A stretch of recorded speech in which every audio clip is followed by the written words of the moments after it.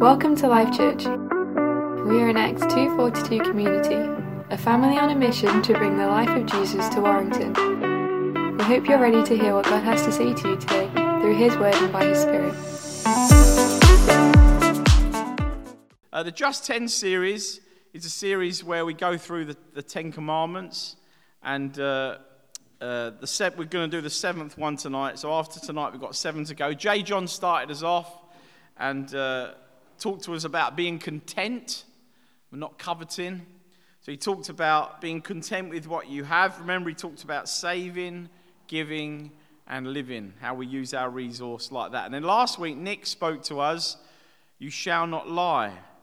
And really good what he said. I found it was particularly helpful when Nick explained to us that often we lie because we believe a lie. So, for example, my kids sometimes, they say, can you ring up for me because I don't really want to go to work today. So they know that I will not lie or ring in sick for them. Because the lie is that the employer will be upset with you if you tell them the truth. That's the lie. They'll be upset with you if you tell them the truth. So you think, well, if I just lie and tell them that I'm sick, then it'll be okay. But I stopped believing that lie a while ago. So actually what I do is I ring up and I tell the employer the truth. So the last time, Abigail said, can you ring up my boss? She says, I'm just so exhausted, I can't go to work.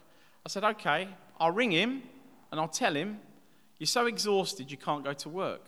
And so I was able to speak the truth to him. And actually the employer was really accepting. He said, she's really exhausted, she needs to rest, she needs to take it easy. See, I chose not to believe the lie, which would have caused me to speak a lie. So I think that's a really good exercise for us in our lives. Sometimes when we might want to speak a distruth, a lie, it's good to think and examine it slightly and just say, why is it that I want to lie? I don't need to lie in this situation. I need to speak the truth, even if the truth sometimes costs us. It can be a little bit like when you're going through the commandments in the Bible, that it can come across as a little bit kind of lawish and negative. And obviously, we pride ourselves on the fact that we're New Testament Christians, that we've experienced the new covenant that Jesus has made available to us. So when you crack open the Old Testament and you look at the Ten Commandments, it's very like, do not, you shall not, okay? But I was reading a lovely verse in 1 John chapter 5 a couple of weeks. And so John was one of Jesus' disciples, and he writes those 3 letters of John towards the end of his ministry. So he's a little bit older and a little bit wiser, yeah? And so as he writes that letter, 1 John, comes like towards the end of the New Testament, he talks about God's commandments. And he says this, he says, this is love for God, to keep his commands.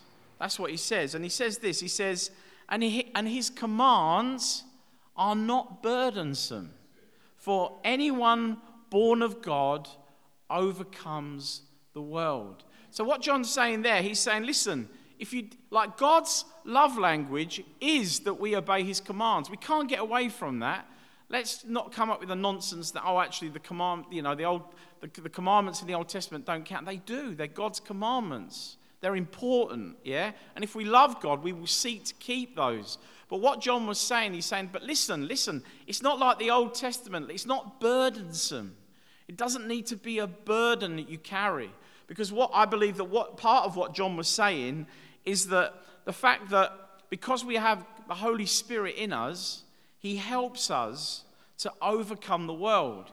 And so there is a sense that actually, as followers of Jesus, we don't want to lie.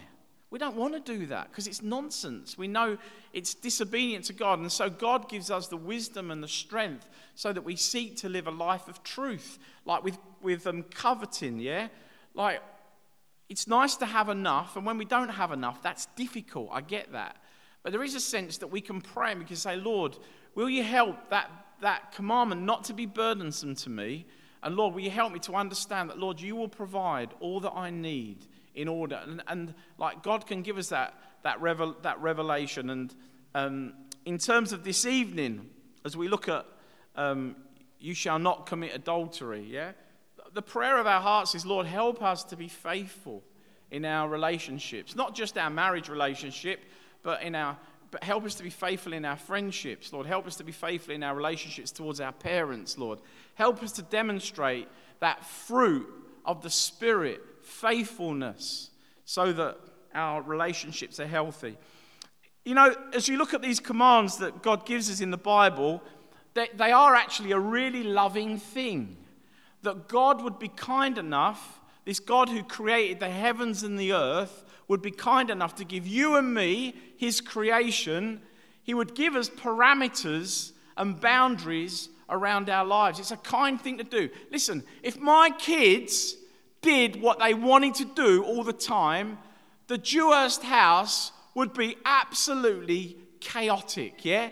They would go to bed when they want, they would eat what they wanted, they would live their lives at McDonald's down the road, yeah? Because that's what they would want to do, because that feels good, and they like the taste of it, and they like the stickers that you peel off the side of the cups, which give you free nuggets or different Monopoly things, so you can win, allegedly, an electric car, yeah? They love all those things, but they would do it all the time if they could.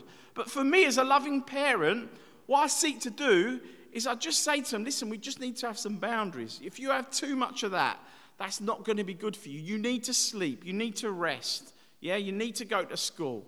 And so this myth that as creative beings, we could just get on and do what we want to do.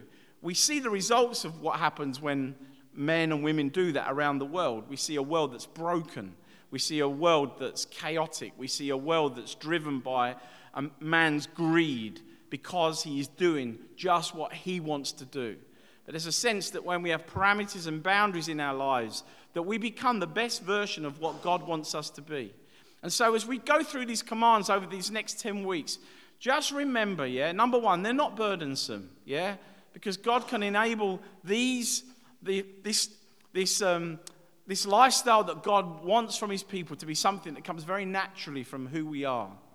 And also that God puts boundaries and parameters around our lives for our good, because he's a good father and he wants us to make good choices.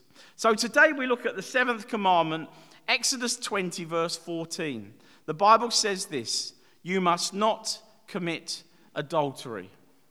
Adultery hurts, adultery disappoints, it leaves scars. And so this evening I want to speak to us about how to affair-proof our relationships. As many as 65% of men and 55% of women will have an extramarital affair, according to the Journal of Psychology and Christianity. And this evening, really, my heart in sharing what I'm sharing with you tonight is that whatever season of life we find ourselves in, whether you are single, whether you are married, whether you are divorced, or whether you are widowed, but we as a people would be a people that go after faithfulness.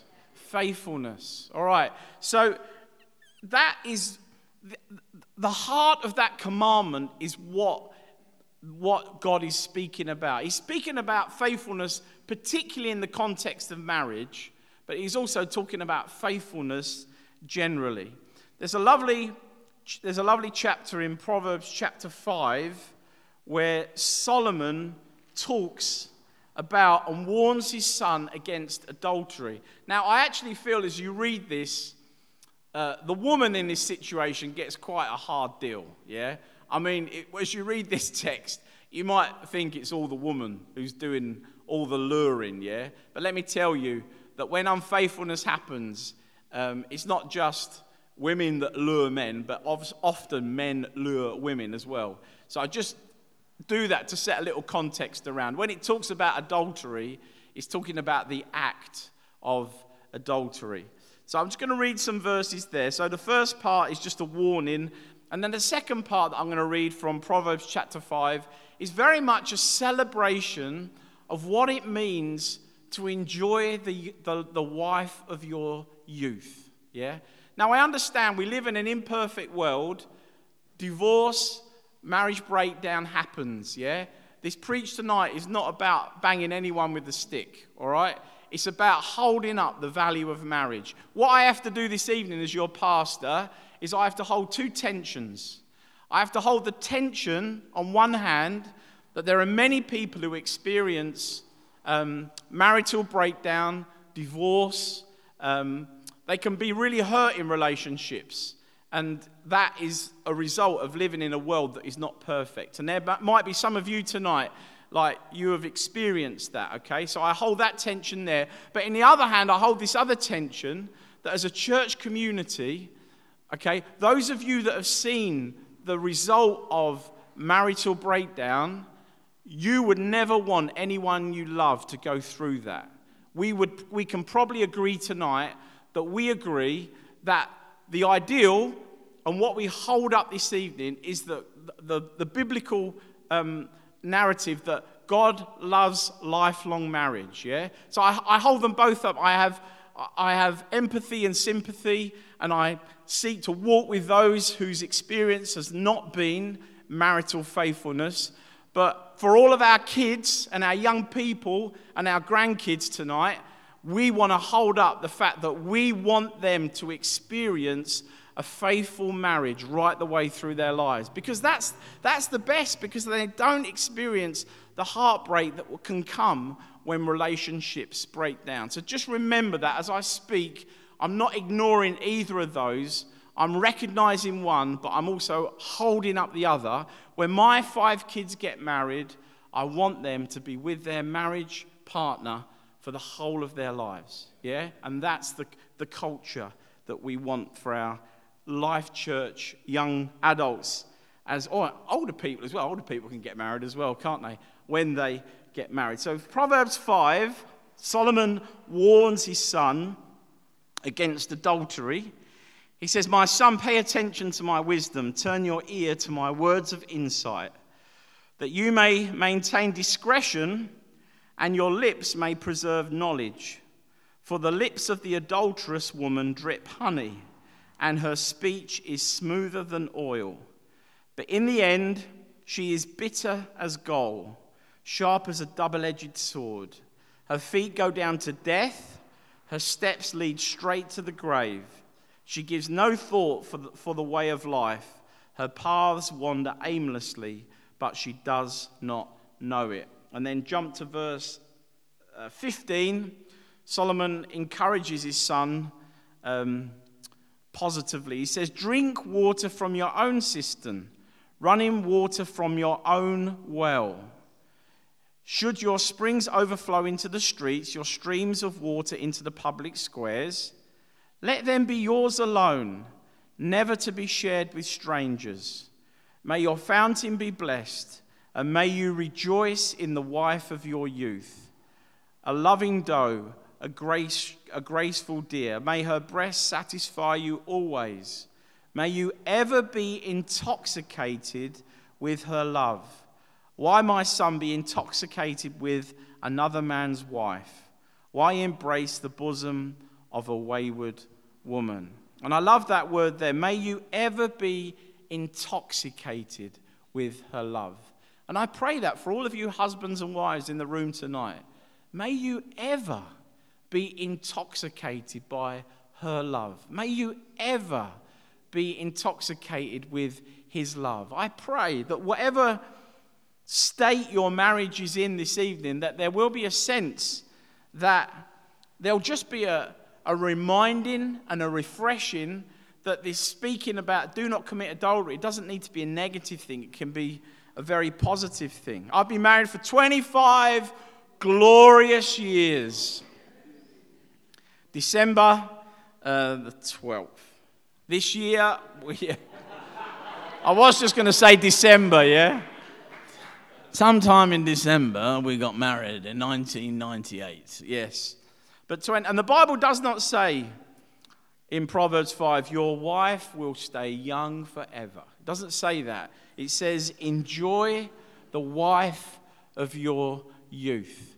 And there is something wonderful about the longevity of relationship. Even those of you, I understand that some people will have been disappointed by long-term relationships. But I think all of us this evening can appreciate that when marriage works and works well, particularly in a Christian context, it's something that's wonderful and beautiful. You see, TV gives us misinformation about sex. It does. It's a stinker. I was watching something that one of my daughters was watching on the telly the other day. I won't say what it was or who it was, but as I listened to the nonsense that was on that TV program, it took everything in me not to be the controlling dad and say, "Get that nonsense off the television," yeah? But it was nonsense. What it was making adultery or sex before marriage look fantastic and great. It made it look like there were no consequences, there was no hurt, there was no deceit, there was no giving yourself to someone and then that someone deciding they didn't want to be with you. There was no brokenness.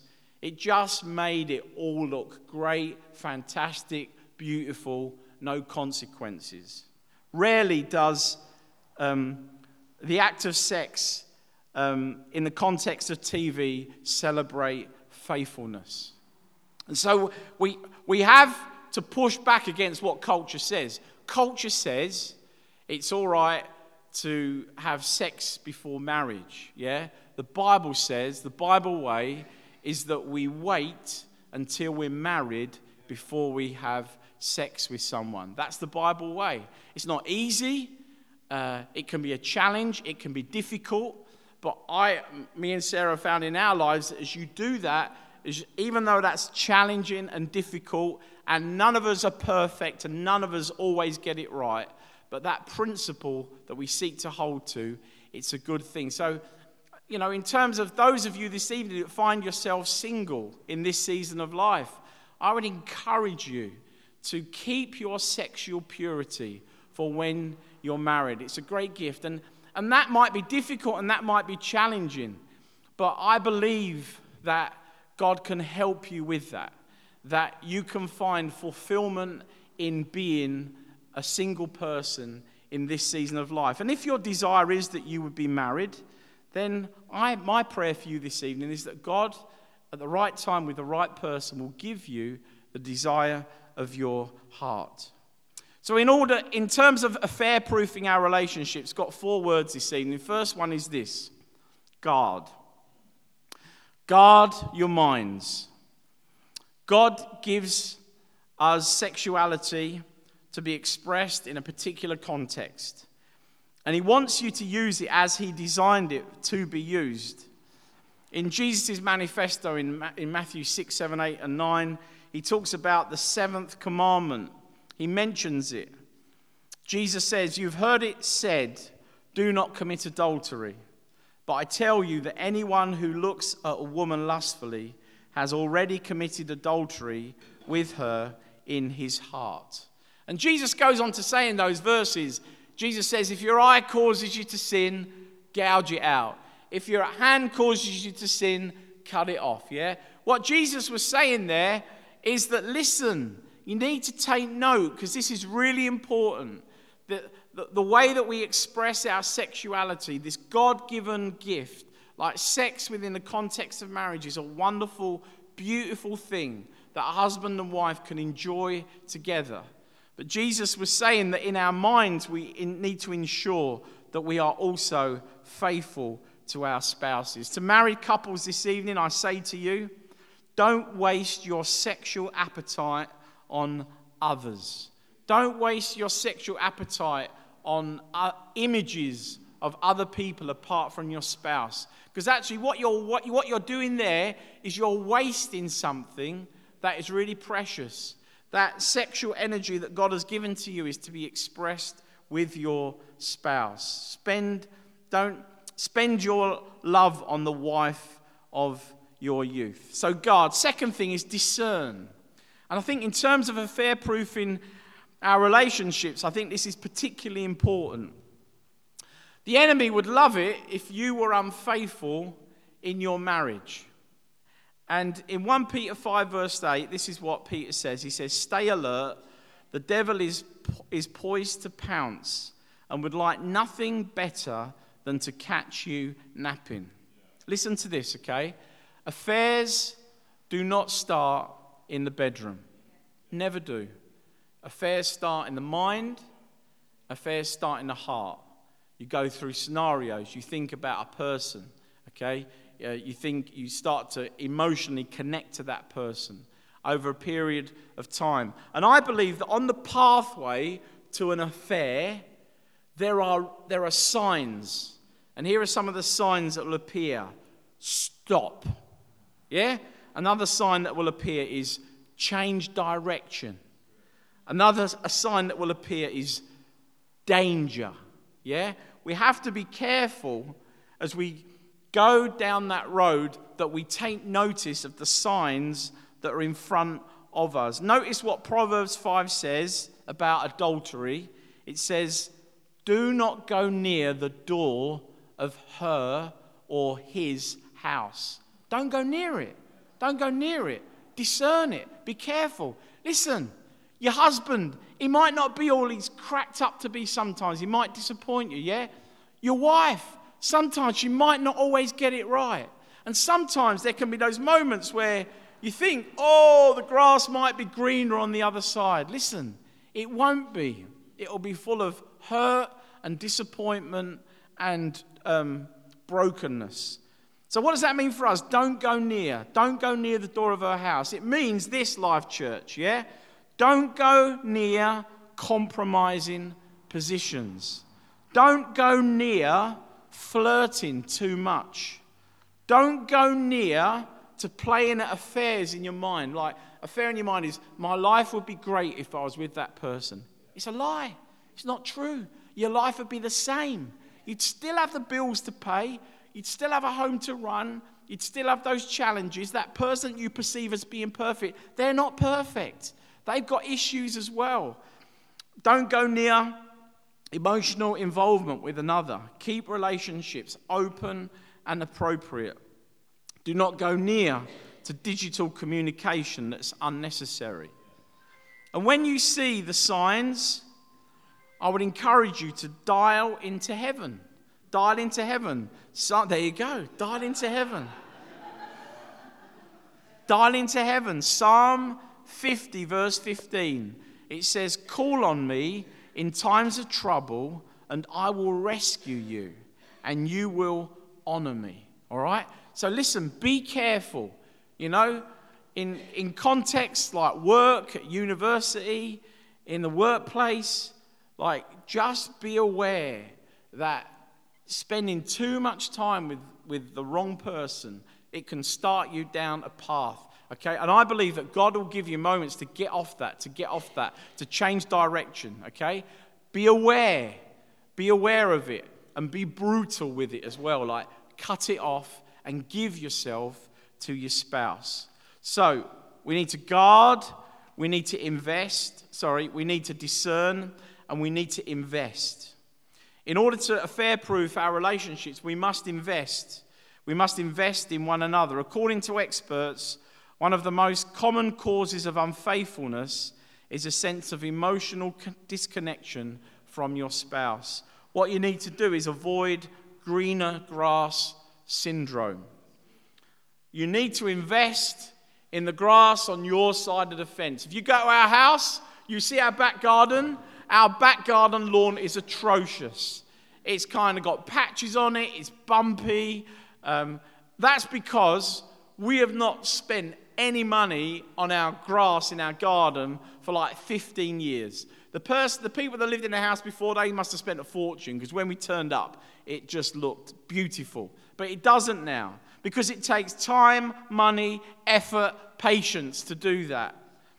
And in terms of your marriage relationship this evening, any relationship that you value, your kids, your spouse, your friends, your life group, there are moments where you just have to take the time to invest. If you don't put anything in, you will not get anything out. There is a good cost to having a good marriage, and that means you need to invest. And what you need to do is you need to understand what your spouse or your friends, this is not just a marriage thing, or your kids, you need to understand what their love language is, all right? Love languages are really important. So, there are 5, yeah? Some people, they love it when you share quality time with them. Some people, they love it when they receive gifts. Some people, they love physical touch. Some people really love words of affirmation. And some people really love acts of service. As I look at my 5 kids, their love languages are different, yeah? Each of them, if I was to say what is their particular love language, it would probably be different or a variation of all of them for the 5 of them. And so, if you understand your spouse's love language, then it will mean that they will particularly feel your love. My wife loves it when I hoover the house. Isn't that true? She looks at me like these love hearts appear in her eyes. If I want to get on the good side of it, I think, right, the house doesn't need a hoover. I hoovered it this morning. But guess what? I'm going to hoover the house again because I've got something to tell her afterwards, yeah? So love languages are important, yeah? And even in the context of friendship, understand what the love languages of your friends are. Because your friend might really love the fact that you speak words of affirmation over them. So you say to them, you do that really well, or thank you for the way that you did that. I really appreciate that. Some people, they ain't bothered what you say. They just want a gift wrapped up with a bow on the top, yeah? Other people, they're not bothered about your gifts or your words of affirmation. They just want to spend time with you. If we can understand these things, what these things do is they make our relationships robust. So when the difficult, tough times come, that we're not unguarded, we've invested into our friendships, into our relationships with our children, into our marriage relationship. And, husbands, you need to buy your wife flowers. It's important to do it from time to time. And I hate saying that because in all the other contexts where I've said that, my wife's not been there. But she's here tonight, and she knows that that's a hypocritical statement that I've just made. Discover the romance of just enjoying time together. Enjoy fun together, laugh together. All these things are important. Be your spouse's greatest supporter. I learned a long time ago in our marriage, and me and Sarah have been blessed with a really great marriage. I have to say that. Really blessed. We're grateful to the Lord and to one another. But when Sarah wins, Lukas wins. And when Lukas wins, Sarah wins. You cannot have, whatever your personality type is, however wrong she might be or he might be, you cannot have a spirit of competition in your marriage, yeah? No one wins. It's just a tank emptier. And it might mean from time to time that initially you have to really bite your lip. But just allow there to be some momentum that comes from if you need to let the other person win sometimes, let them win. If they're not as self-aware as you, to see it. Because this sense of being each other's greatest supporter, it is like dynamite in a marriage in a good way. It builds the marriage up, and it means that you're on the same page with one another. Also, it's really important sometimes in our relationships, both with our children, with friends, and with our spouse, that we can say these 4 phrases. I was wrong. I am sorry. I don't know. I need help. When you say those statements are very powerful, because to say sorry to your spouse, or sorry, I remember once I chastised Abigail too harshly about something. She was about 14. And I remember thinking, Lukas, you've got to apologize because you cannot talk to her so harshly as that. And so I had to find her out. I said, Abigail, I'm sorry. I shouldn't have spoken to you like that. It was way over the top. Okay? That was good for me. It was good for me to show humility in that moment. And actually, it did 2 things. Abigail felt good that her dad had apologized to her. And it was such a painful experience that I thought I will never speak to my kids like that again because I don't want to be apologizing like that. Because it is a humbling thing, isn't it? See you kind of know-it-all 14-year-old to genuinely say I'm sorry and not to come, but I'm sorry, but you were really out of order there, Abigail. I'm sorry, but you really deserve that telling off. No, the Holy Spirit really impressed me. Lukas, you just need to say, I'm sorry. And just let that glorious silence afterwards remind you of that is why you do not speak to your kids like that. So invest, Life Church, invest in your marriage, invest in your kids, invest in your friendships, invest in your life group, invest. It makes our relationships robust. Final thing, remember this, that unfaithfulness in a marriage situation often can lead to marriage breakdown. I rejoice, I know of couples where one spouse has been unfaithful, but the marriage has been saved, and actually years later that marriage is strong. I love stories like that. Yeah, it's not always the case though, and we have to be real about this. There can be a real consequence to adultery, to unfaithfulness. Remember the cost of an affair. Our marriage is not simply about us being happy. Our marriage is about being holy, and we need to understand that in our marriage relationships, that sex outside of those is like pulling bricks out from the base of a wall, and then the wall comes tumbling down. We also understand this evening that marriage breakdown has a massive impact on kids, massive impact. And I understand, and I know a number of couples that are doing kind of shared parenting because they're divorced. And people work really hard at doing that well. And if you're a parent here this evening and you're having to do that, or if you're a single parent this evening, like, we honor you and celebrate you. We cheer you on.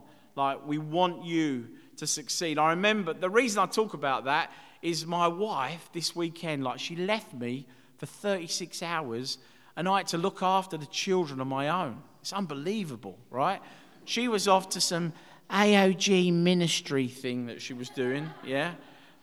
And she got back last night. I said to her, love, do you realise I've had to spend the last 36 hours with Levi and you've not been around to help me? She said it's been really hard. And we just took a moment just to reminisce about that. And I said, like, parenting is really about two people doing it together. It is. But then there was a sense in me, a real deep empathy actually, that when parents find themselves on their own, or maybe even you are married and you feel that you are parenting alone sometimes, that's really tough and hard, really hard. And, if there are ways that we as a wider church community can support you or cheer you on in any way, like, please tell us, because we don't want you to feel that you're parenting your kids alone. Like, kids are supposed to be parented by both parents, and that is the best way. That's God's way. And often, in our lives, there can be times where we mess up and we are unfaithful, either physically or in our minds. Maybe as young adults, there might be moments where we've kind of sexually given more of ourselves away than we should have done. Great thing about the gospel tonight is that there's forgiveness. There is no reason why anyone should walk out of here guilty tonight. Yeah, King David, the Bible describes him as a man after God's heart. Yeah, incredible man of God. Like, if ever there was a man of God in the Old Testament, it was David. And he messed up. He made a mistake. He was unfaithful. And he was unfaithful with a lady called Bathsheba. And he was called out about it. And his response wasn't to run, but his response was to repent.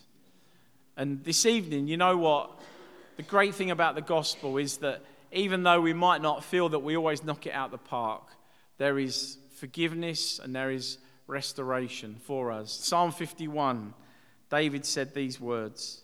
He said, "Create in me a clean heart, O God, and renew a steadfast spirit within me. Do not cast me from your presence or take your Holy Spirit from me.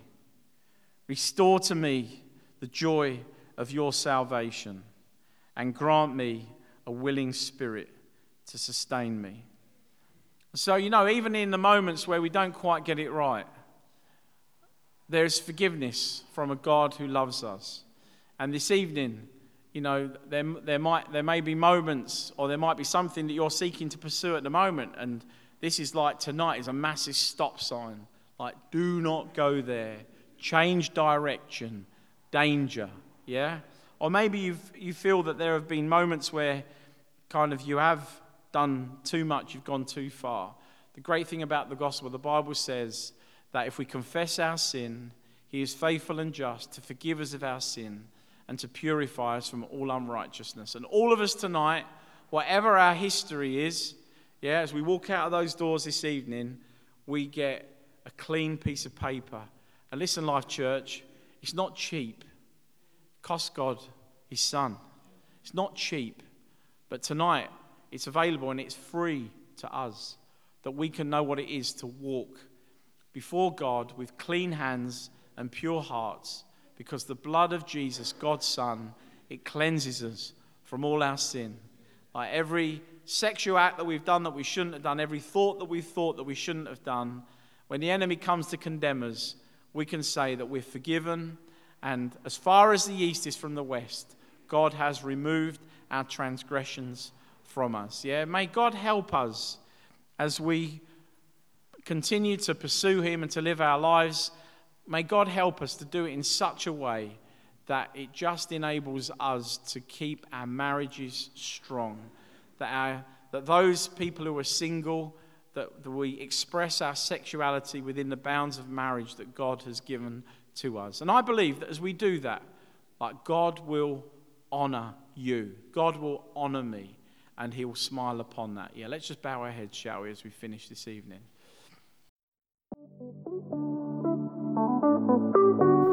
We've come to the end of this week's message. We hope you've been impacted and inspired. Keep up to date with everything that's happening by visiting our website at www.lifechurchwarrington.com.